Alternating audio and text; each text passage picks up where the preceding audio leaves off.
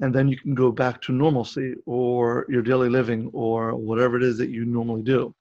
And this next step is, once again, not conflict resolution. It is going back to normalcy, which is you can choose to go back to the conversation if you're ready, or if you're willing, or if you even know what it's about, or if you need to, or you go on with other obligations, other conversations, or other um, activities. You need to learn to balance your daily living obligations with your relationship.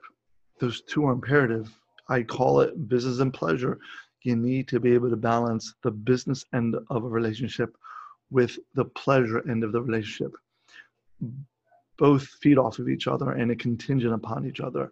So that's why you need to pace yourself and make sure that you honor these moments where there's escalations. I never advocate for any family or relationship to ever end a conversation. Never. What I do promote is ending an argument.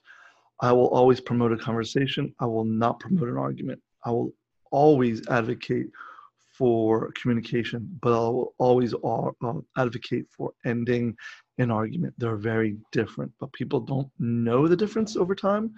It becomes blurred for a lot of different reasons.